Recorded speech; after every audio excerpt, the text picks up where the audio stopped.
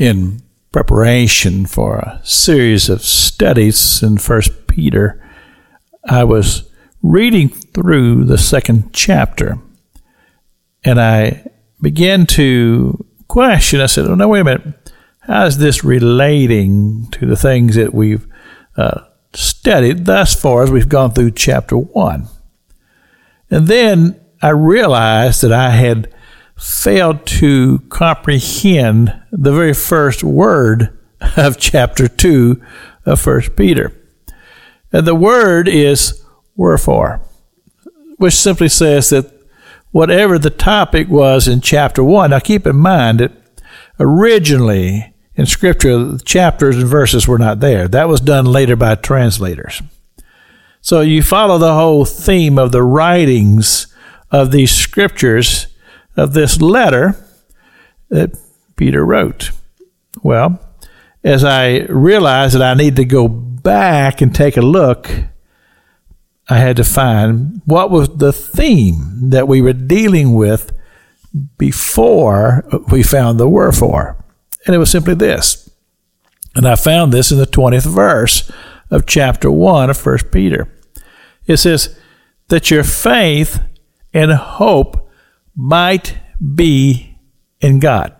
So I realized that as the transition of the writing, as Peter is writing this letter, he comes to this great truth, and I have no doubt that this is the work of the ministry of the Holy Spirit. It's the Holy Spirit is giving these words to Peter as he's writing them.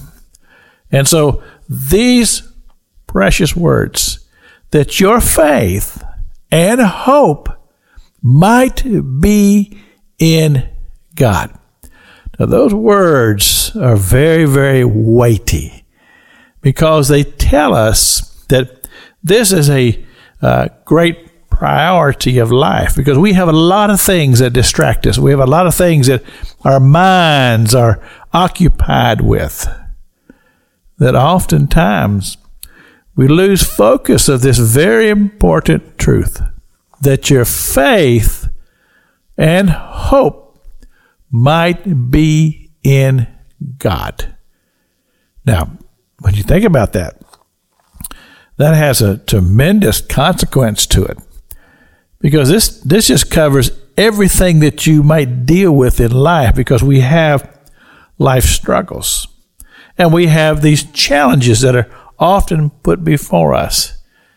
And the question is that as we deal with these life challenges, who do we turn to? And oftentimes we turn to ourselves, and we just put all of the weight and all the burden on ourselves, and we're trying to figure it out, trying to find solution and resolution, trying to find a way to make things, shall I say, better. But as we struggle, we realize that that's not happening. We're not making it better. The struggle seems to be more intense, and we become weighed down even more. And then I come back to this wonderful truth that we find here in the book of 1 Peter, that your faith and hope might be in God. Wow. Tremendous counsel.